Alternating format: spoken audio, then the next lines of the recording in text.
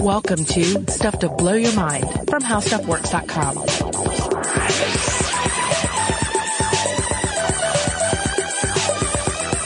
Hey, welcome to Stuff to Blow Your Mind. My name is Robert Lamb. And I'm Joe McCormick, and today is going to be part 2 of a 2-part episode about the scientific history of fire on Earth. Earth, as we learned in our last episode, probably, as far as we know, the only place in the universe there is fire. Could be other places we don't know about, but here it is. Right. Yeah. There are 3 elements required for fire. You need the fuel, you need the heat, you need the oxygen. The Triforce of fire. The Triforce of fire. Earth didn't always have it.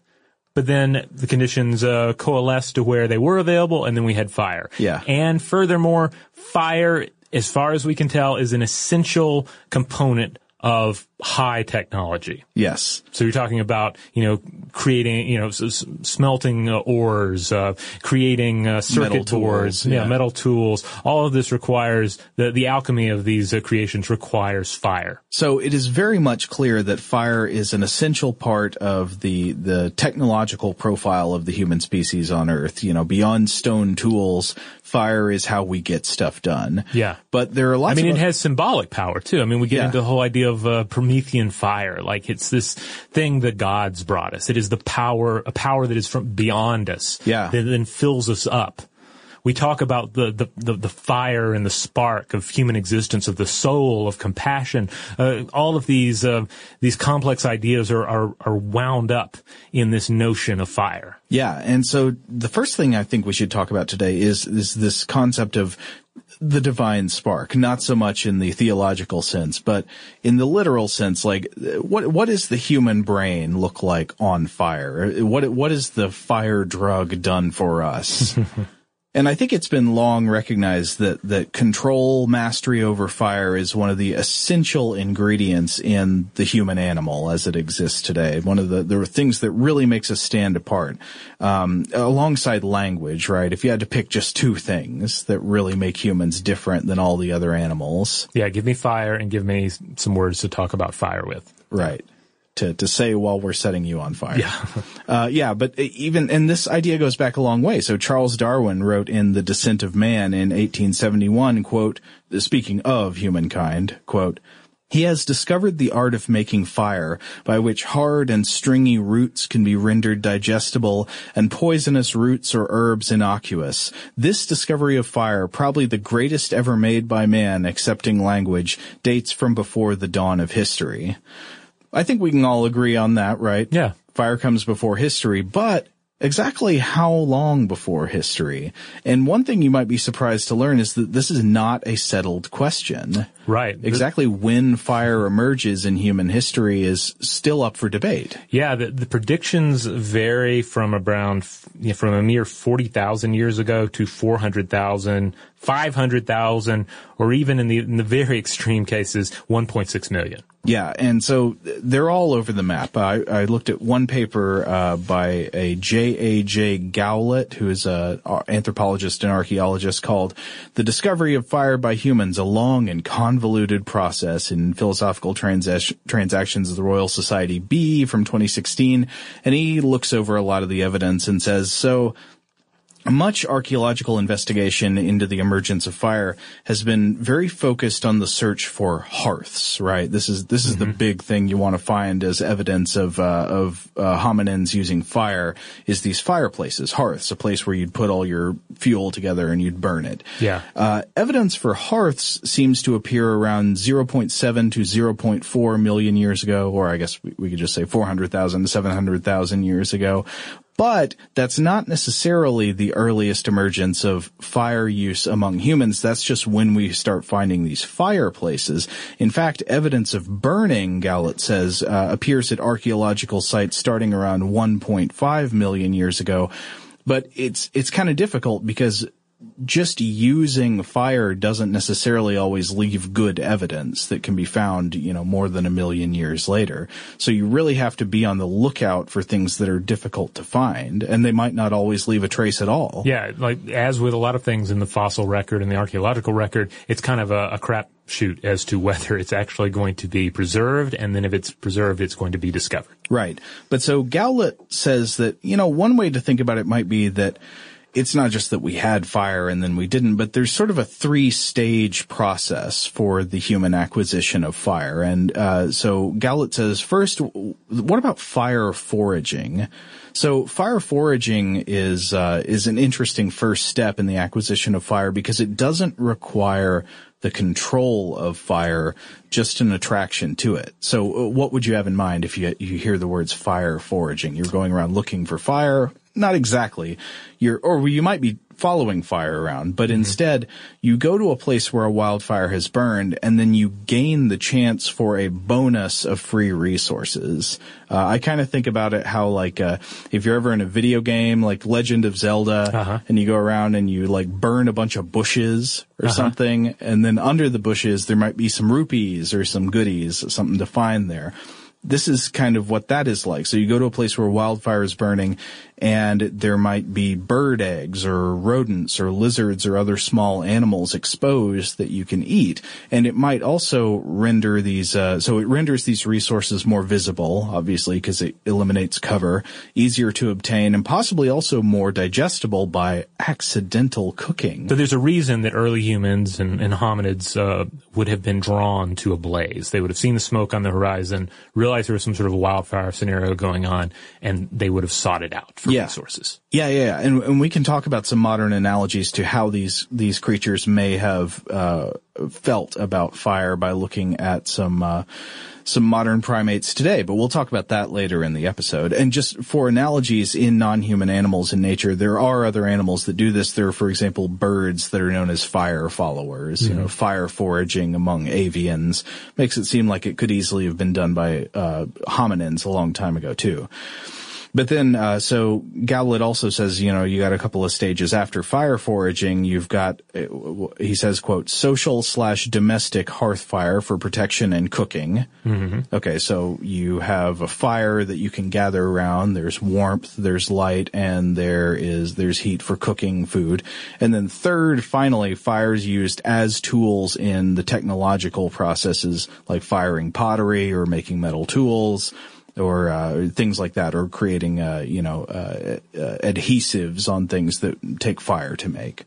But I think that thing about fire foraging is an interesting first step because it sort of shows you how you could maybe bridge the gap between a primate species that doesn't understand anything about fire and one that starts to use fire. You don't have to go just straight from being afraid of fire to using it technologically. You sort of have this bridge, right? A behavioral bridge from one to the other. Yeah, one is tempted to make an analogy to the taming of a wild animal. Mm-hmm. At first, you know what it is. You learn to be a little more comfortable around it. You know what kind of distance to give it, and how much space needs to be between you and the animal.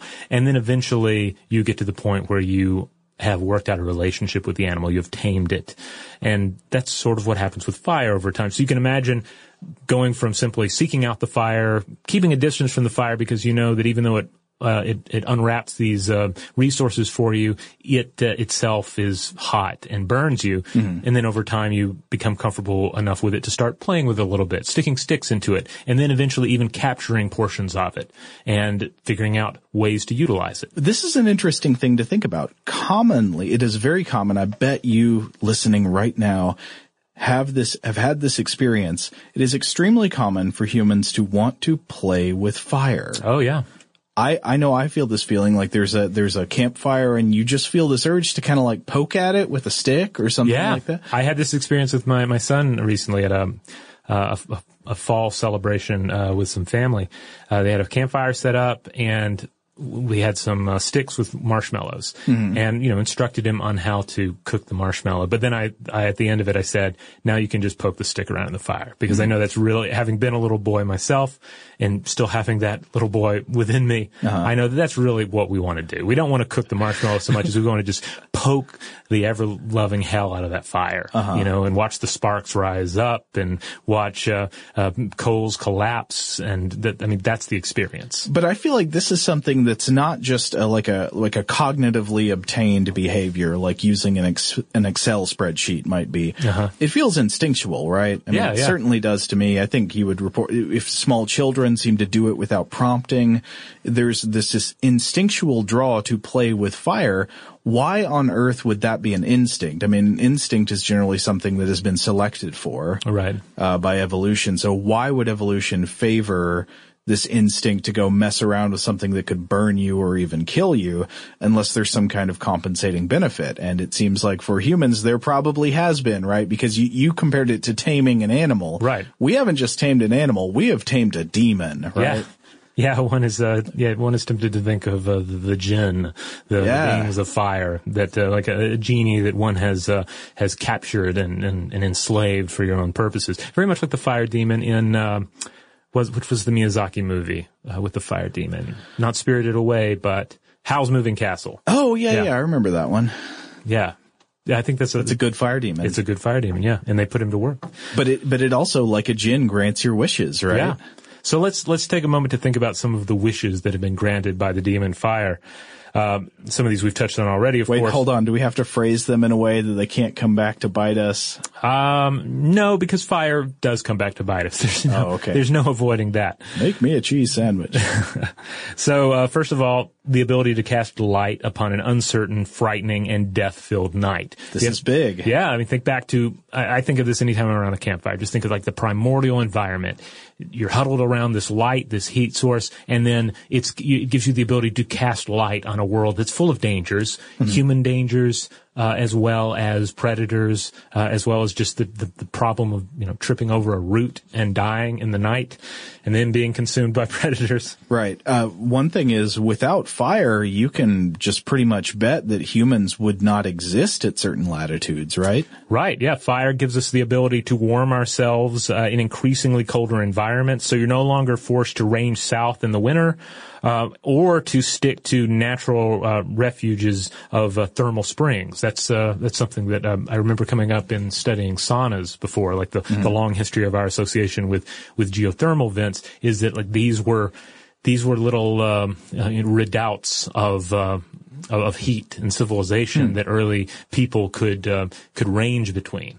Interesting. But with fire, you can create your own little redoubt of warmth anywhere you want to, in an increasingly chilly environment. Now, a big one, to come back to that cheese sandwich you mentioned, the ability to externalize human digestion through the use of cooking. Like that's one way I like to think of cooking, because it's more than just, I put some char on this cheese and now it's wonderful. And it is wonderful, but it goes far beyond that. Cooking makes char on cheese. Is that wonderful? Yeah. Char on steak? I don't know. Well, maybe not char. You've had cheese sticks, right? You know where the cheese comes off the grilled cheese and it kind of hardens into this little crust? Oh, you know what? I doubted you, but now I know what you're talking about. You're right. That's delicious. Right. Yeah. However, it doesn't really break down like the core benefits of cooking for early man, because a lot of those come down to meat. Cooking meat makes it easier to digest. It reduces the cost of meat digestion, just coming at it from an economic bioenergy standpoint. It compromises the structural integrity of the tissue by gelatinizing the collagen. Cooking also cleanses foods. It destroys parasites, pathogens, and even renders many natural toxins harmless. Poisoned fruits become foods, etc. Okay, on top of this, fire enables the transformation of resources, such as raw ore, into weapons, right, which can then be used for your hunt. Fire eventually fueled the Industrial Revolution. The burning of fossil fuels propelled us into the modern age, into the space age even. So if man looms large, in a grand scheme of things, it's because the demon fire stands behind him, casting his shadow across the world and beyond. As Rocky Erickson would say, stand for the fire demon. Yeah. And so one particular aspect of what you just talked about I want to look at is cooking. Cooking as a feature of the history and development of the human species. So there is a Harvard primatologist named Richard Wrangham and also a Harvard biologist, Rachel Carmody, and they've put forward this interesting hypothesis I was reading about how cooking, by way of harnessing of fire, made us into the humans we are today. And so this is not considered proven. There are arguments made against it, but I think it's really interesting and worth taking a look at. So how could cooking make us into the creatures we are today, especially from a mental point of view? Well, one thing to think about is how your body at a total state of rest is just a vampire. It is absolutely energy ravenous. And I think sometimes people don't realize how much energy is burned just by being alive, just by the steady processes like circulation, digestion, and homeostasis. So I put together an example just to illustrate how much energy this takes comparatively. And I used a couple of calorie counters provided by the Mayo Clinic and Runner's World websites with, so take this with the warning that these types of apps offer sort of general estimates, shouldn't be taken as perfect or exact. But based on this, imagine you are a 30-year-old female who is 5'6" and weighs 145 pounds. You burn about 1,750 calories a day at rest, 1,750 calories doing nothing. If you just lie in bed and watch, what would you watch all day? A very low energy thing to watch on TV. I don't know, Buffy? We were talking Buffy. about Buffy. Oh yeah, earlier. watching Buffy. Just Marathon? watch Buffy all day. Yeah. Now, to burn that same amount of energy through exercise, a 145-pound adult would have to run about 16 miles at a pace of 6 miles per hour the entire time. That's more than half of a marathon race.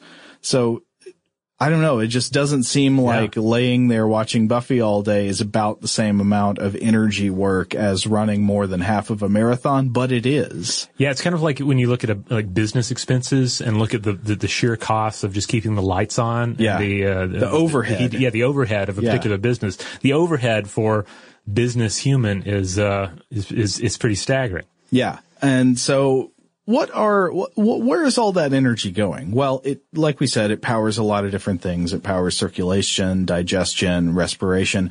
But one of the most energy hungry organs in the human body, maybe the most energy hungry, I've seen different claims about that, is the brain. So despite being only a very small percentage of the average human body weight, I think I've seen something like 2% or so, it regularly uses around a fifth of the body's total available metabolic energy. About 20% of all the energy your body uses is going to the brain. I'll lighten up those synapses, things going back and forth.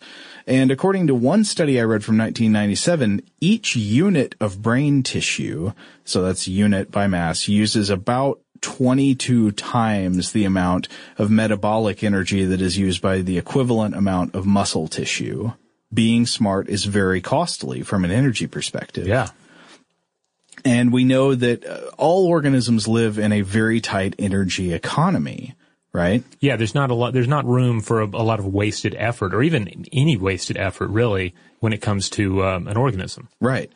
So we know that the brain needs a large amount of energy in order to be powerful and formidable and intelligent like a big primate brain is. But if you go back a few decades, scientists noticed this curious fact. So they said when you look across species with varying rates of what's called encephalization, meaning, investing evolutionarily in a large, powerful brain, blowing the head up, encephalized mammals don't seem to show a corresponding increase in their basal metabolic rate. So you make a bigger brain, but you're investing in this energy hungry organ, but you're not showing greater energy needs than a similar sized animal that doesn't invest in encephalization. So for a comparison, it's kind of like if you have two families that live next door to one another and they both have the same income and suddenly one of the families buys a yacht.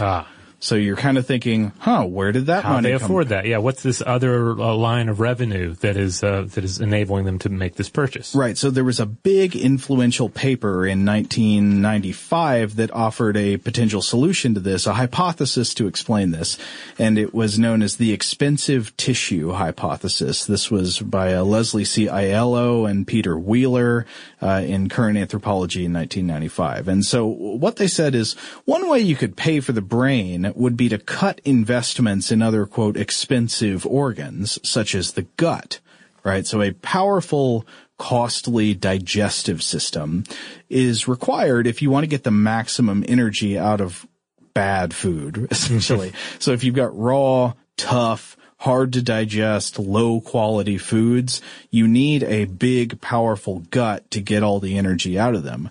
But if you could imagine an organism could convert most of its diet away from all of that junk into high quality, high nutrition, easy to digest foods, then it could cut what it invests in the gut and the digestive system and cut down that budget and invest all of those savings into the brain. So the original proponents of the expensive tissue hypothesis, they were focused on meat. Their idea was that, these hominins converted a large part of their diet from tough, hard to digest plant matter over to meat and animal products, and they could get more nutrition with less work for the digestive system. I can imagine the TV advertisement for meat at the time. Right. Yeah.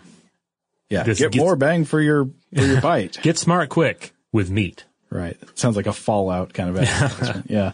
But so here's where Wrangham and Carmody, where their hypothesis comes in. What if instead of just upgrading to meat, what if one of the significant upgrades was to cooked food, allowing for easier digestion and a bigger brain? So, about 1.7 million years ago or so, about the time of the emergence of Homo erectus, when the modern human body plan first shows up. This is when you see human bodies that are shaped more or less like Homo sapiens are today. Cooking under this hypothesis could have entered the scene, making difficult foods, tough roots and tubers and stuff available on the open savanna into a digestible, a real thing that you could digest and get good energy from as long as you could cook it.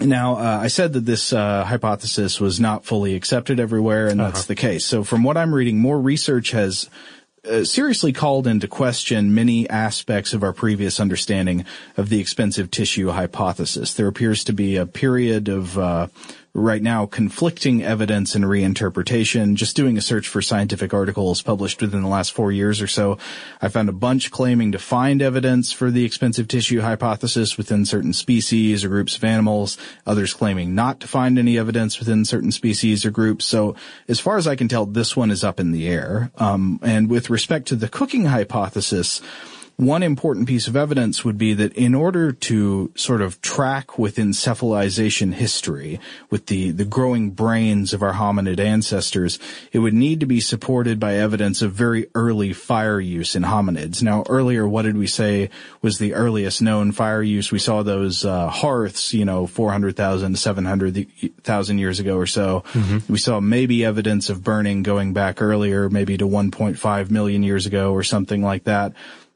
But this would need to show fire use going way, way back, earlier than is generally accepted, but I would also say within the realm of possibility. Maybe you'd agree based on what we've read. Well, I think there are arguments on both sides that are interesting. One that I ran across, just to base it in like a very simple study from 2007, in which the researchers studied the effects of cooking and also grinding the meals of a Burmese python. Mm-hmm. So they found that just cooking the meat, and they use beef, just cooking the beef alone decreased the cost of digestion, absorption, and assimilation by 12.7%.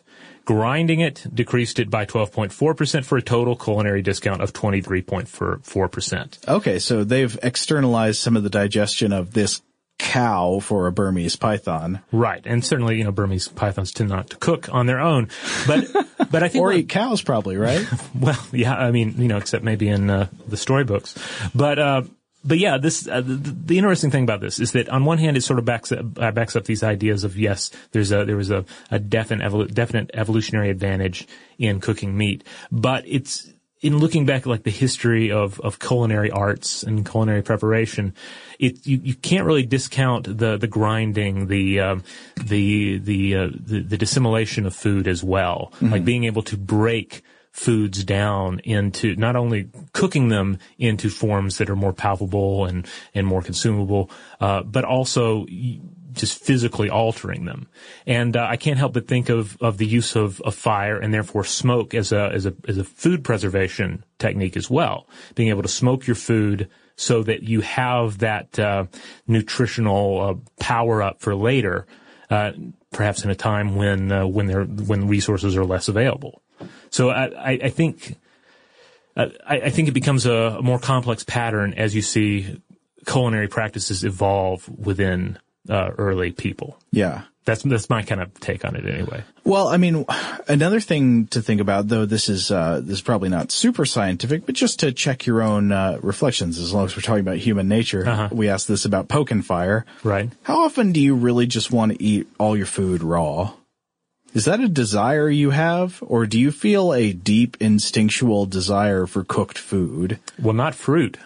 I have to be talked into, say, cooking pineapple. Fruit is often the exception, right? That is often the exception given to this statement that humans tend to prefer cooked foods. Right. And humans, in fact, aren't the only animals that seem to prefer cooked foods. In fact, I found one study from 2015, also in Proceedings of the Royal Society B, called Cognitive Capacities for Cooking in Chimpanzees.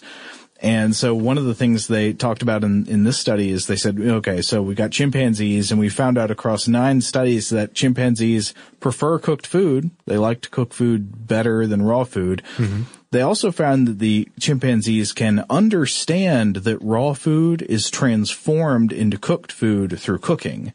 And so they can sort of generalize this understanding in other contexts. They can get the point that if I have a piece of raw food, cooking can turn it into cooked food. Mm-hmm. They also will wait for cooked food. They'll delay gratification if the reward is the food being cooked. They will give up raw food in order to see it transformed into cooked food, and they can transport and save raw food in anticipation of future cooking. So I don't know, that seems to go along with this sort of instinctual thing that I think we all feel, and that I think has been found in other animals too, that you don't just get more out of digestion when food is cooked, but you have this natural preference for it. Yeah, and certainly that matches up with human experience. We have this primal relationship with cooking. We want to cook our food. I mean, we have, Michael Pollan in particular has a number of. I mean, he's written and produced documentaries that touch on this time and time again. We have this kind of inborn desire to want to manipulate our foods via cooking, transform them into these other forms, and when those techniques, when those practices leave our lives, we feel drawn to commune with them in other ways, such as watching cooking shows all the time, that sort of thing. You know, speaking of Michael Pollan, one of the articles I read about the cooking hypothesis, and this was from a few years ago, so he might have changed his mind since then. But at the time of the article, he said that he felt pretty convinced by the cooking hypothesis. This hypothesis that cooking is sort of an evolved biological trait that coincides with greater encephalization or investment in brain tissue in humans. Yeah, like I say, I think there's a strong case to be made there. So earlier I mentioned that paper by Gowlett about the history of acquiring fire by humans, and he's the one who talked about the fire foraging bridge. And he mentions one way that might play into the cooking hypothesis that I think is interesting. So I just want to read a section from his work where he says, quote, "The analogy with other animals might suggest that in the first instance, early hominins would go to fires simply to take advantage of any additional opportunities of gaining prey, regardless of whether the resources were cooked. For example, the fire might reveal a clutch of eggs, so much better if it has baked them." Though would that technically be baked if the shell's still on? I don't know. That seems kind of gross, but I've never really done that before. Maybe. Yeah, I mean, I don't know. It'd be kind of like a boiled egg, I guess, right? In the shell? I guess. Yeah. I don't know. I've never seen it on the menu, baked eggs, but yeah. I've never seen it in the shell on the menu. Yeah. I don't know except in a boiled egg, right? A boiled egg. Yeah, but not like over an open flame. Yeah. Interesting. Somehow it seems like it would explode. I don't know why I think that. Well, that's an experiment for some of our listeners to fill us in about. Or that's an experiment for us to do on Facebook Live right here in the office Baked with an eggs. open fire. But yeah, so anyway, Gowlett continues, quote, "For encephalization, new cranial finds are altering the figures rapidly, but at the moment it would seem that the average cranial capacity for early Homo at 1.8 million years ago," and so that's talking, close to the time of the emergence of Homo erectus, "is 600 to 650 cubic centimeters, which is 40 to 50% greater than for most apes and Australopithecines, other related animals at the time. And yet this is earlier than Richard Wrangham's postulated date of 1.7 million years ago for applying the cooking hypothesis. And then he concludes saying, perhaps the fire foraging is one important element, and the cooking hypothesis comes into play more strongly later, but other factors operate alongside both. So this is talking about how the fire foraging and the cooking hypothesis, if they're both, correct models of the history of humanity, how they sort of could fit together. They're like a jigsaw puzzle that led to the fire. I want to say the fire regime. That usually has another meaning, but the fire regime within the command of human power and technology. And then the rest is history. All right, we're going to take a quick break, and when we come back, we're going to discuss what it means to get fire. Want to position yourself for career success? Master the fundamentals of business with HBX Core, a 3-course online program developed by Harvard Business School faculty. Immerse yourself in real-world case studies as you dive into business analytics, economics for managers, and financial accounting, the 3 courses that Harvard Business School faculty determined were essential to becoming fluent in the language of business. The innovative HBX online platform was developed from the ground up to foster real-time peer-to-peer engagement and interaction. Complete the coursework on your own time while meeting regular deadlines, network with a global cohort of peers, and earn a credential from HBX and Harvard Business School after successful completion of the program. Boost your resume, grow your network, and advance your career with the HBX Core credential from HBX and Harvard Business School. To learn more, visit abouthbx.com/howstuffworks. All right, we're back. Now, we all know what it means to get fired, but we don't necessarily often think about what it means to get fired. Do you ever really think about this, Robert? To get it, to sort of understand what the deal with fire is. If I were to take my dog up to a big bonfire, I don't think he really understands how fire works. I don't know. I mean, maybe I'm not giving him enough credit, but I don't know what you think about that. I feel like the ability to sort of get fire, to just basically get a sense of, okay, here's what you can expect a fire to do. Here's what you don't have to worry about. Here's what you do have to worry about in the presence of fire. That's not something animals usually tend to seem to understand. Yeah, I'm not convinced that my cat understands fire. And this is often one of the distinctions made between humans and other tool-using animals, is that humans are the only organisms on Earth that, of course, know how to use and control fire. Animals are often surprisingly clever, but their reaction to fire can be sort of characterized mostly by avoidance behaviors.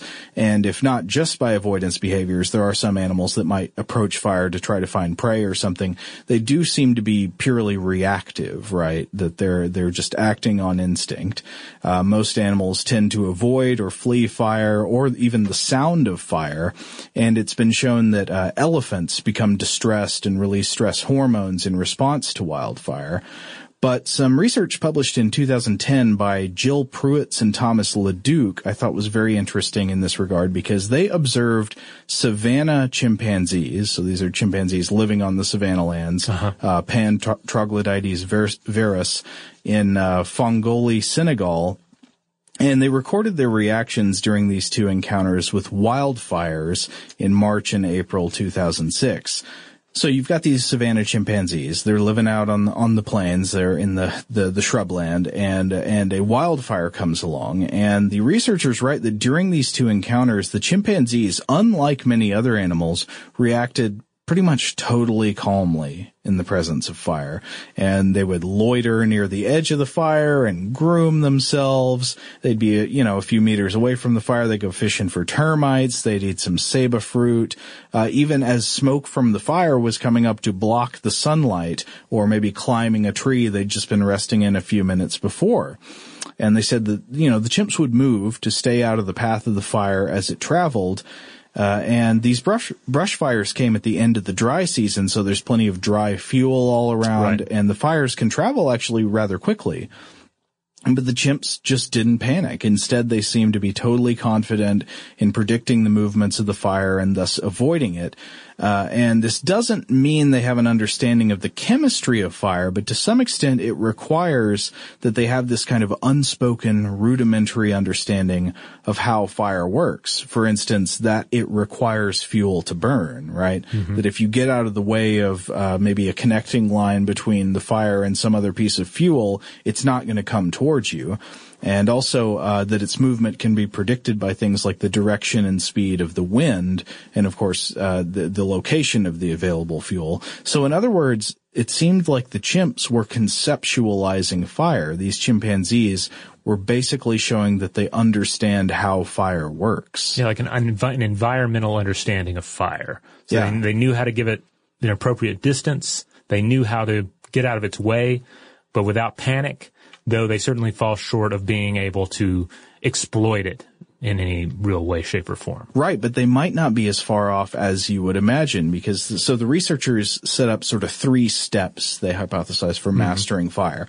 And the first is the step that they think that the chimpanzees have already mastered, right? The first step is the conceptualization of fire, and they characterize this as an understanding of the behavior under varying conditions that would allow one to predict fire's movement, thus permitting activity in close proximity to the fire. Then, of course, the second step is the ability to control fire, and this would involve containing it, providing or depriving the fire of fuel, and the ability to put it out. And then third, finally, would be the ability to start a fire on your own. So conceptualization, control, and then starting it yourself. Right. So if we buy into this 3-step process, you can see that the chimps already seem to be at step 1. Mm-hmm. And what it would require for them to start gaining mastery over fire is they wouldn't necessarily already have to know how to start a fire. I mean, that's sort of advanced, difficult knowledge. But imagine if they could just start to figure out that, hey, if I get some of this fire on a stick and wave it around, I can really scare off predators. Yeah, I mean, that's the basic Mowgli scenario, right? Exactly. Scaring off the tiger, Shere Khan, with the burning branch. But that, to me, does not actually seem all that implausible as chimp behavior. I mean, that seems basically within primate tool use capabilities. They're already using tools, using sticks. Like, what's the difference between poking a stick into a log to obtain termites versus sticking a stick into an active fire to obtain just a piece of its power? And they do seem to respect its power in another interesting way. Oh, yeah? So Pruitt's speaking to Iowa State News about her research was describing a thing that she observed, which was a fire dance being performed by one of the males of these chimpanzees. So she says, quote, "Chimps everywhere have what's called a rain dance. Jane Goodall, a famed primatologist, coined that term, and it's just a big male display to show dominance. Males display all the time for a number of different reasons, but when there's a big thunderstorm approaching, they do this really exaggerated display. It's almost like slow motion. And when I was with this one party of chimps, the dominant male did the same sort of thing, but it was towards the fire. So I call it a fire dance." Huh. She also reports that she heard what seemed to her to be a unique vocalization that was made at the approaching fire that may be in some way linked to, like maybe a fire signal. Okay. And it's interesting, too, that there's this connection, too, with thunder, that a thunderstorm and a fire, and like as if there's some connection there that is perceived however so foggily in the primate's mind. These powerful, energetic forces of nature that you can sort of understand and be calm around, but you also have to respect their power. Huh. And so there's also, you can look this up online if you want, there's some videos of the chimps around the edge of the fire, and so the fire is burning through the brush, and you can see them just sort of lazing around, grooming, hanging out while this brush fire smolders a few meters away. Huh. It's pretty strange to see.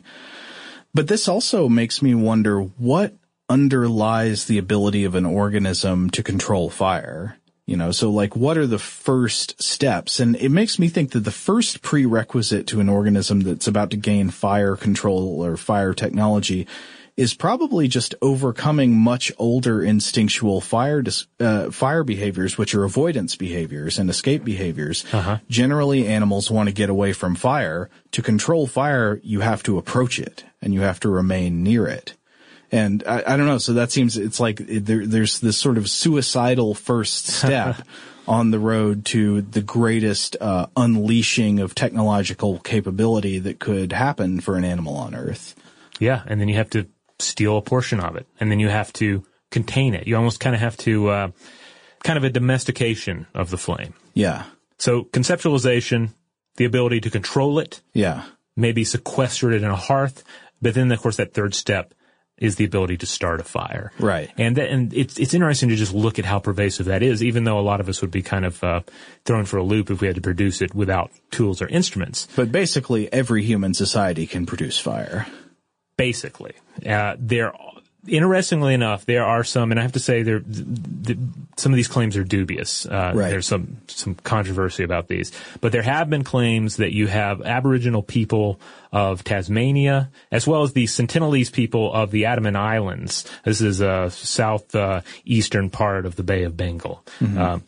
There have been claims that these are the only native peoples who survived into the 19th century without possessing the knowledge of fire creation, and instead had to, quote unquote, keep the fire burning, preserving lightning-born embers, perhaps, in hollowed-out trees. Oh, so they had to keep it in a cage and not let it go out? Right, According to these allegations. According to these allegations are that they have to catch it. It's like the Promethean idea. Like Prometheus gave us this fire. Mm-hmm. He didn't tell us how to make it, so store it somewhere nice, like in a hollowed-out log. This strikes me as one of those things that could easily be one of those sort of wrong, racist, colonial descriptions. Yeah, because to what extent, there's also sort of a modern longing for like that primal existence, I think, but also, the possibility for racist attitudes of these savages clearly don't have the mastery of fire. They can only find it and then carry it around. It would seem, based on the research I was looking at, you could make a stronger case for the Sentinelese people. But it seems to remain an open question. It's worth noting that maintaining fire, carrying embers from one place to another, for instance, might not be such a weird thing to do in an extremely wet tropical environment that limits your access to dry combustible materials. Right. So, if you've always got fuel available. Yeah. Well, you might, even if you knew how to start a fire, it might always be easier to just keep one burning. So what's the point? Yeah, I mean, if anyone has ever, even if you've just stayed in a cabin and maintained a fire in the hearth to keep warm, mm-hmm. It can be kind of a pain in the butt to start a fire. Even if you've got matches. Even if you got matches and lighter fluid and all the rigmarole, sometimes it's easier just to keep some portion of a fire hot, keep the coals warm, and active long enough to reignite it later. That doesn't mean you don't know how to make fire. Right. But sometimes it's the most expedient course. Well, now that I think about it, I know that's what I'd do. I mean, if I were out in the wilderness, I'd always try to keep something on fire instead of wanting to have to restart it every time. Yeah, I mean, I think back on the Boy Scout methods of, the flint and, or using the little bow method that I never could get to work, or using a crystal. I gotta say, I think that bow method, you're talking about the one where you get the stick in the string. Yes. And you roll it back and forth to create fire through friction with the wood on wood. Yeah, that's the one. My position is that is a scam. That nobody's ever actually done that. If you've seen video of it, I think it's made with Hollywood magic. I think, I don't believe in it. Yeah, certainly it would seem like it would be easier just to keep the embers going, as opposed to doing that. But anyway, that's our take on it anyway. Maybe I'm just speaking out of bitterness from my childhood. Something I tried and failed at many times. So as long as we're talking about fire in the human brain, I also did want to throw in one thing that I thought was kind of interesting. It's just a metaphor. But so people are always trying to come up with physical metaphors to explain the nature of consciousness. Right. What is consciousness? It's one of the big mysteries left out there. There are a lot of big mysteries, I guess, in science, but consciousness is one of the thorniest of them because it's inherently subjective. You're essentially saying what can be the explanation for the existence of subjectivity. Why aren't we all just automata with no experience? Right. And so you got these people who would say, well, we're panpsychists, right? And we believe that all matter is in some way conscious, at least in some really rudimentary way, that consciousness is an inherent property of objects. And then on the other hand, you've got the physicist Max Tegmark, who has proposed that consciousness is a state of matter, like solid or liquid or gas. At some point, matter arranges itself into some kind of information processing state, and this is like a new state of matter. And then some have also proposed that consciousness, though it's not that it's non-physical, it's based on physical reality, is not a physical object or a physical quantity, but it's rather a process. It's more like consciousness is not the ball or the bat or the player, but the game of baseball being played. Yeah. And another way to think about it in that sense would be that consciousness could be kind of like fire. Yeah. In the sense that, fire isn't so much the substance, but it is the interaction of things happening. It's a chemical reaction. Yeah. What is consciousness but a slow motion explosion? Some days more than others. But yeah, I think it's a valid point. Yeah, in the same sense that the gases and the oxygen and the fuel are not themselves fire, but they are reacting to create fire, to create this thing that we call fire. Maybe all the cells in your brain are not consciousness, but they generate this combined property, this event we think of as consciousness and that we experience as consciousness. Just a weird thing to think about.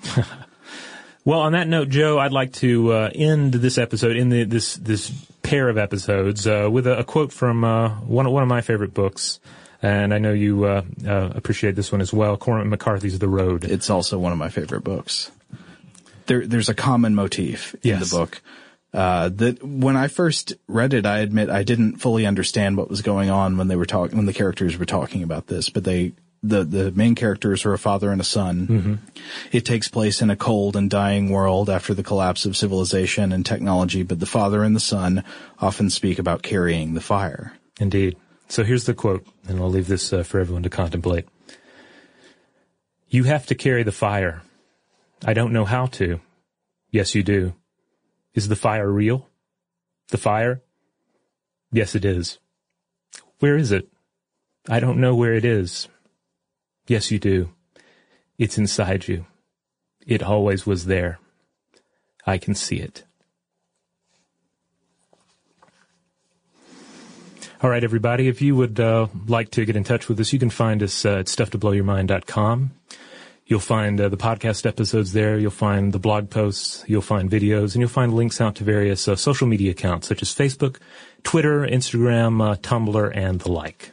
And if you'd like to spread the fire to us, you can reach us by email at blowthemind@howstuffworks.com.